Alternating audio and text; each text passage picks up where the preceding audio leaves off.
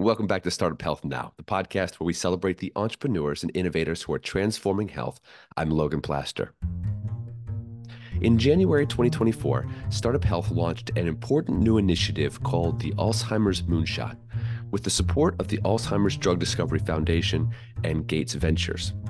The purpose of the Alzheimer's Moonshot is to unite a collaborative community of the best founders, funders, academics, patient advocates, and industry executives around the singular goal of accelerating progress in Alzheimer's innovation. This moonshot builds on the success of our type 1 diabetes moonshot, which was launched last year with the support of the Helmsley Charitable Trust. As a quick side plug before we get into this episode, if you are a startup founder, a researcher, or a funder who's passionate about Alzheimer's disease, we want to hear from you. Learn more at startuphealth.com/ALZ. Back to the show. One of the first steps in forming a successful health moonshot community is to find a person, a leader who is passionate and knowledgeable enough to unite an impact board of diverse individuals and drive progress forward. For our Alzheimer's Moonshot, we tapped Phyllis Ferrell for this role of Chief Impact Officer. I wanted to use this episode of the podcast to introduce you to Phyllis and hear where she hopes to take Startup Health's Alzheimer's Moonshot in the coming months and years. Phyllis Ferrell worked at the pharmaceutical company Lilly for 30 years. The last nearly 15 years, she led late-stage diagnostic development for Alzheimer's disease.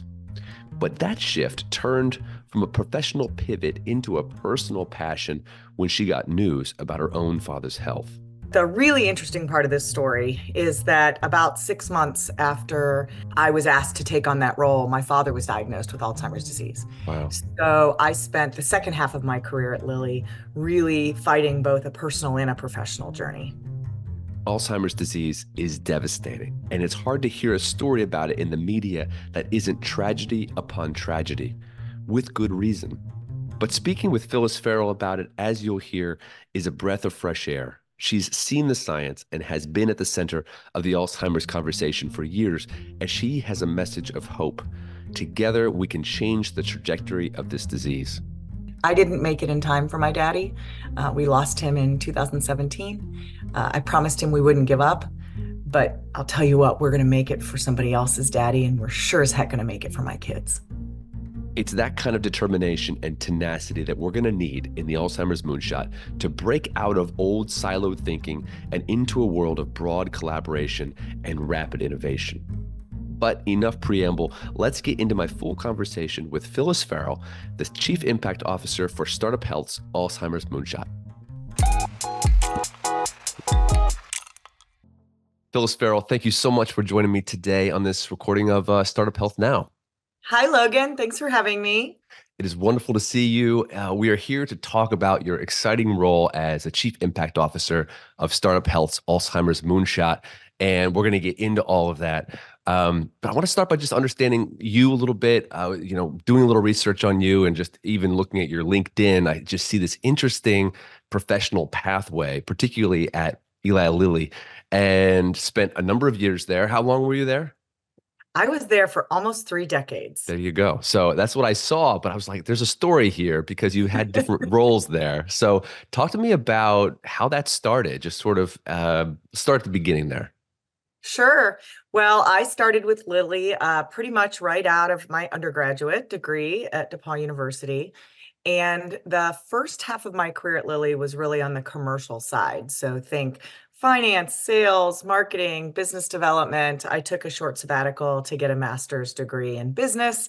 But really, I was mostly looking at getting new drugs launched and making sure that whatever we were doing was going to meet the needs of patients. But almost 15 years ago, the company tapped me and asked me to come take a responsibility for leading our late-stage drug development and diagnostic development for Alzheimer's disease, which were both therapeutics and imaging agents at the time. And it was a real change in my career, a pivot from kind of commercial and marketing and selling to really thinking about how we were going to get these drugs through the development pathway, so the studies, the late stage development, then through the regulatory pathway, and then ultimately to launch. But the really interesting part of this story is that about 6 months after um, I was asked to take on that role, my father was diagnosed with Alzheimer's disease. Wow. So I spent the second half of my career at Lilly really fighting both a personal and a professional journey. How did that shape your perspective on the disease and just your perspective on your day job? Oh, I think, it meant the job was not a job. Mm, You got up every day knowing that the fight was for your own family. But mm, I think what really it shaped for me, and one of the reasons why I'm so excited about the Startup Health Moonshot, is that there were so many things broken around the science. So I recall, someone coming and telling me, Phyllis, we enrolled a study as fast as it's ever been enrolled. And I said, really, tell me more. And they said, we found 1,000 patients in the US in just 18 months.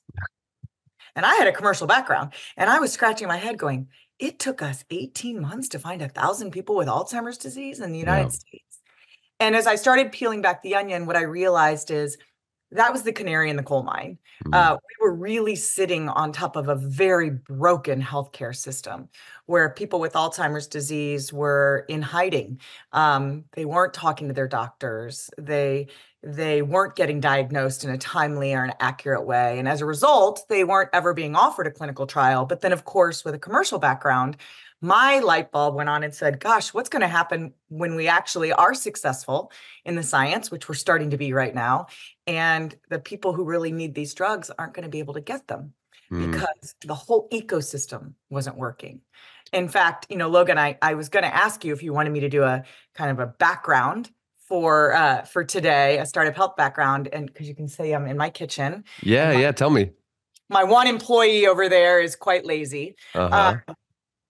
but the reason I think it was important to do this from my kitchen is this is what Alzheimer's disease is today. Mm, Even in the United States of America, the standard of care for Alzheimer's disease is an unpaid family caregiver. mm, This is where Alzheimer's is.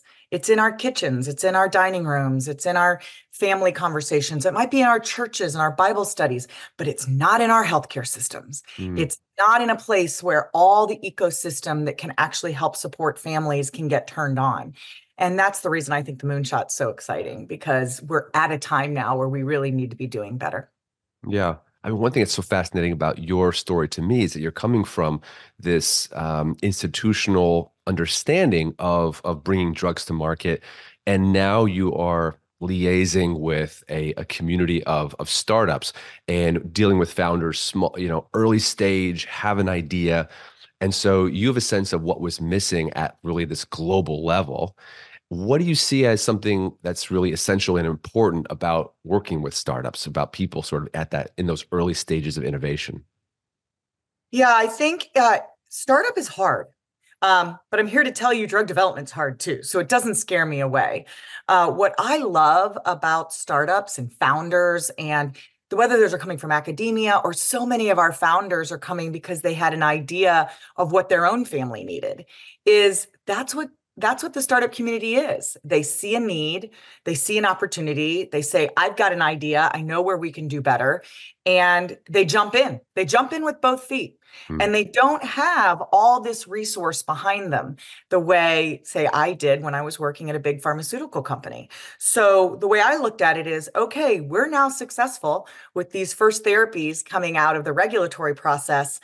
We need to go make sure that all these startups, all this ecosystem around these therapeutics are available too. And that could be startups that support caregivers and families. It could be startups that help support care workers or B2B in a health setting situation. It could be new diagnostics, new therapeutics. So I just, for me, it's really exciting to be around people who said, I have an idea. I'm willing to jump in.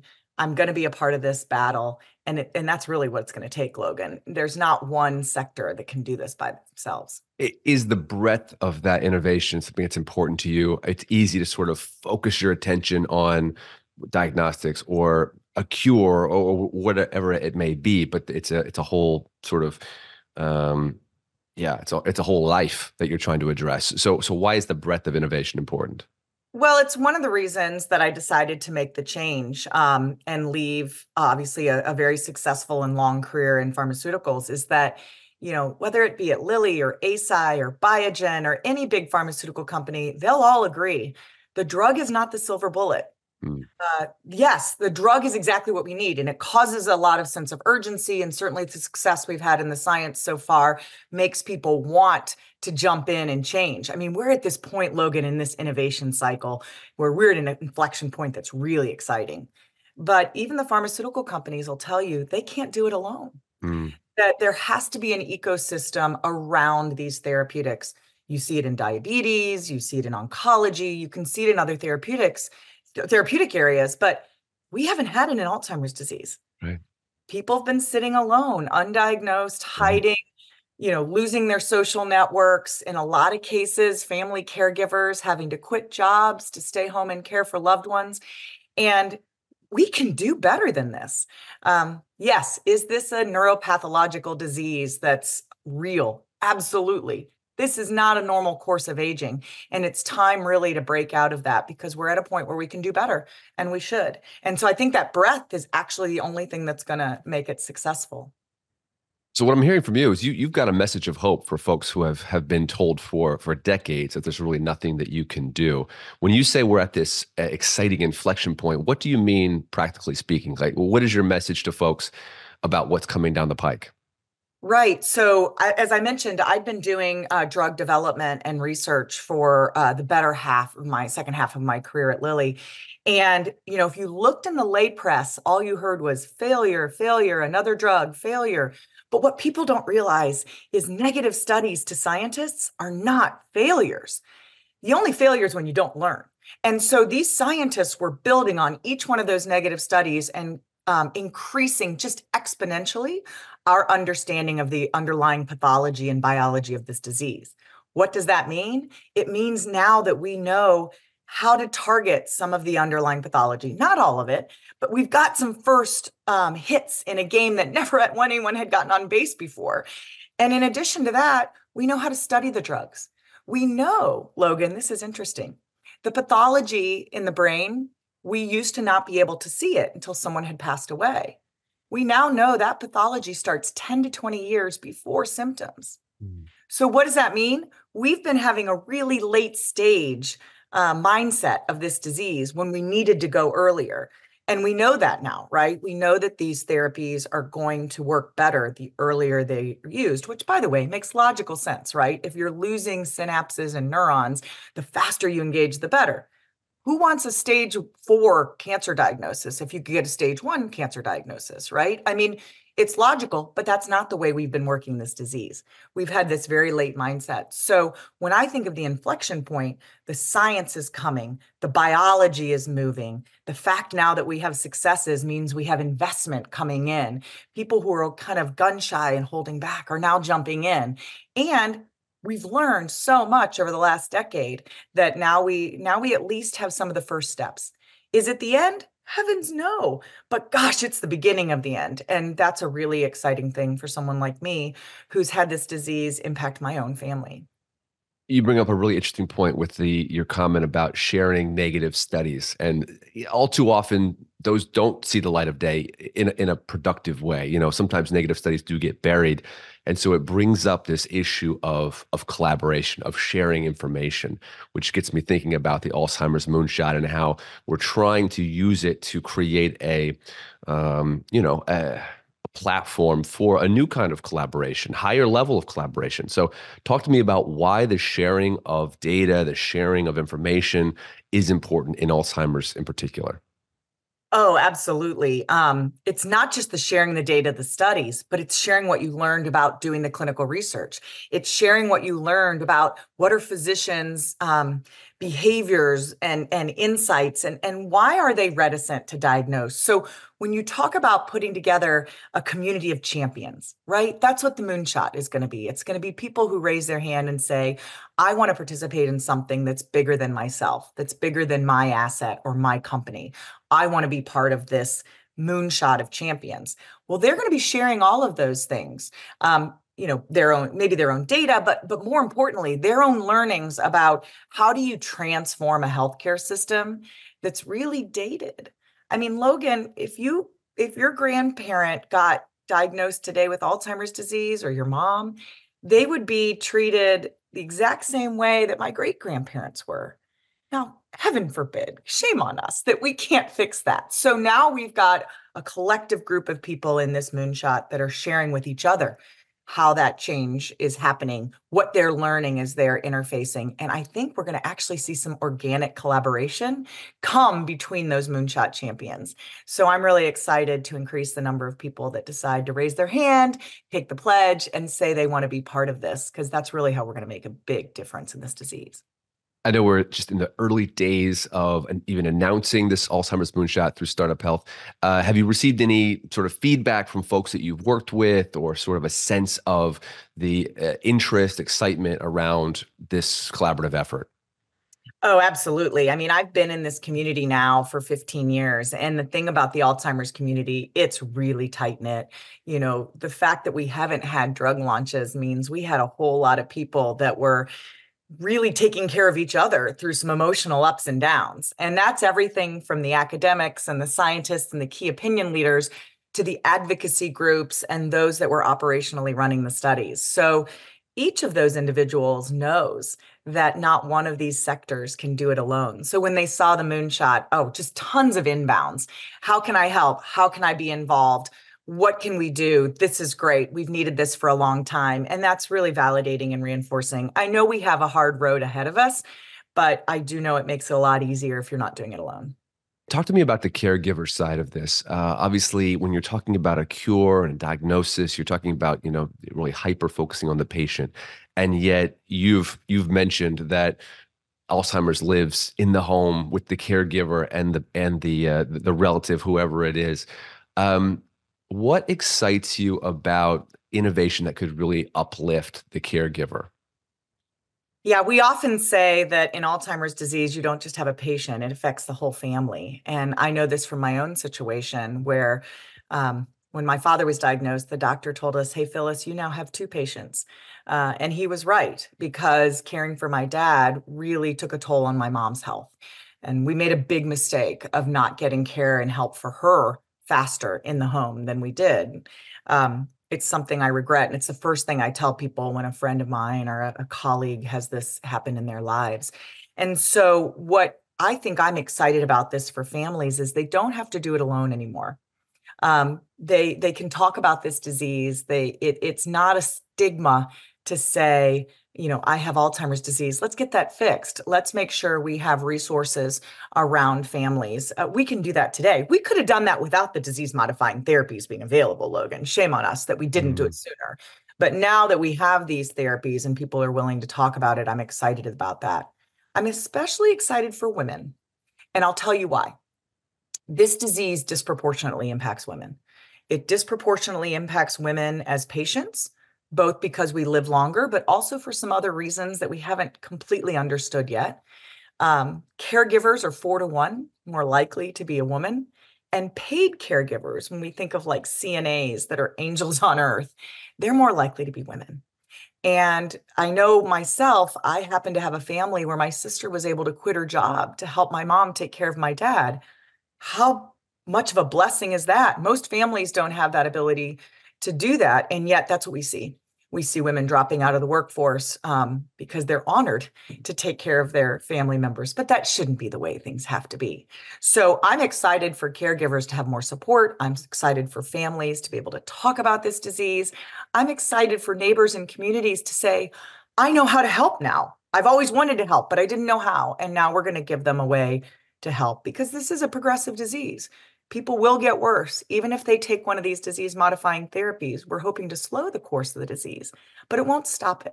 So we at the Moonshot need to make sure that we're handling the whole gamut of this disease, everywhere from those early symptomatic phases to the later phases where it does really become difficult on the caregiver.